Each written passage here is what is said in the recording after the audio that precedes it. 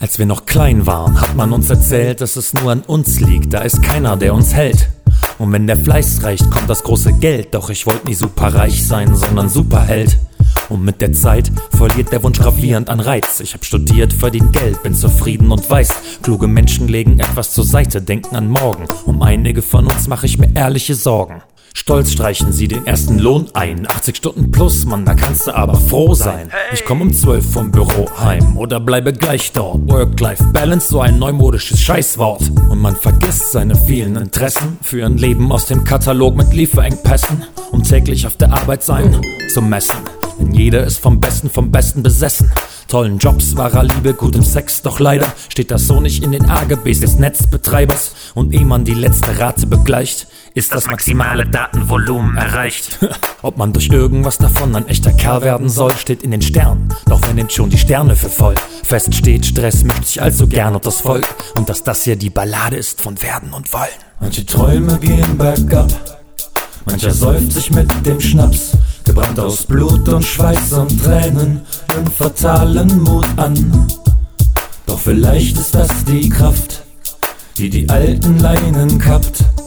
Denn was immer das hier ist, es fühlt sich gar nicht gut an. In einem Traum von mir bestand die Welt aus Ameisenstraßen, wo die Ameisen arbeiteten, tranken und fraßen, vom Schlafengehen Prospekte von Pauschalreisen lasen und über diesen Trott den Ernst der Lage vergaßen. Denn das Ding ist, ob arm oder reich, Beruf und Berufung taugen schwer zum Vergleich. Als wir Kinder waren, haben viele das geglaubt, doch keiner wurde Rockstar von uns, niemand Astronaut. Und heute sind Jobs so wie Pastor out. Und Geld verdienen kann man in der Gastro auch. Eines Tages wird man machen, was man eigentlich wollte. Und bis dahin geht Anketten vom Castor auch. Und ehe wir uns versehen, sind wir 30 und noch Kind. Nenn mich Heisenberg, beweg mich doch, ich weiß nicht, wo ich bin. Ball den Faust und schlag mir damit gegens Kinn. Stell die Gretchenfrage, wo zum Teufel wollte ich noch mal hin? In die Mitte der Gesellschaft. Ich kenne da keinen, konditioniert drauf, mal tot und mal lebendig zu sein.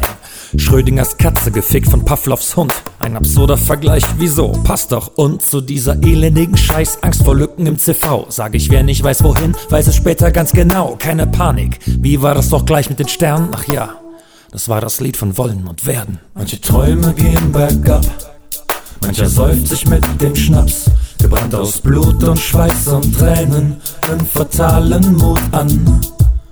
Doch vielleicht ist das die Kraft, die die alten Leinen kappt.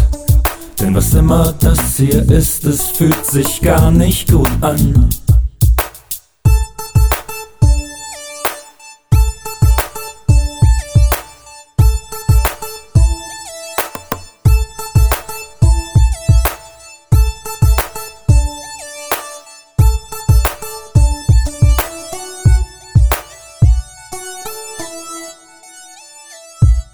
Manche glauben, Masse sei der Kern des Erfolgs. Mancher säuft sich mit dem Schnaps, gebrannt aus Blut und Schweiß und Tränen, einen fatalen Mut an. Doch vielleicht ist das die Kraft, die die alten Leinen kappt. Denn was immer das hier ist, es fühlt sich gar nicht gut an. Werden und Wollen.